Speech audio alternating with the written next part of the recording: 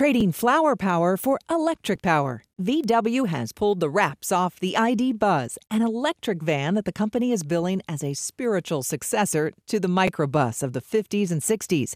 But Chad Kirschner of EV Pulse says all that takes a backseat to practicality. It's designed to be kind of a mainstream people hauler. That means 200 horsepower and around 270 miles of electric range. But the nostalgia factor can't be overlooked. There is definitely a group of people out there who are very nostalgic towards their microbus. Todd Olson is the co-founder of Buses by the Beach, a car club for owners of classic microbuses. He likes the new Buzz, but he's worried VW didn't cater to enthusiasts enough. It's going to bring in a bunch of new buyers and not really touch a nerve with so many of the older buyers that have had Volkswagen buses. The Buzz hits U.S. dealerships in 2024. Michelle Franzen, ABC News.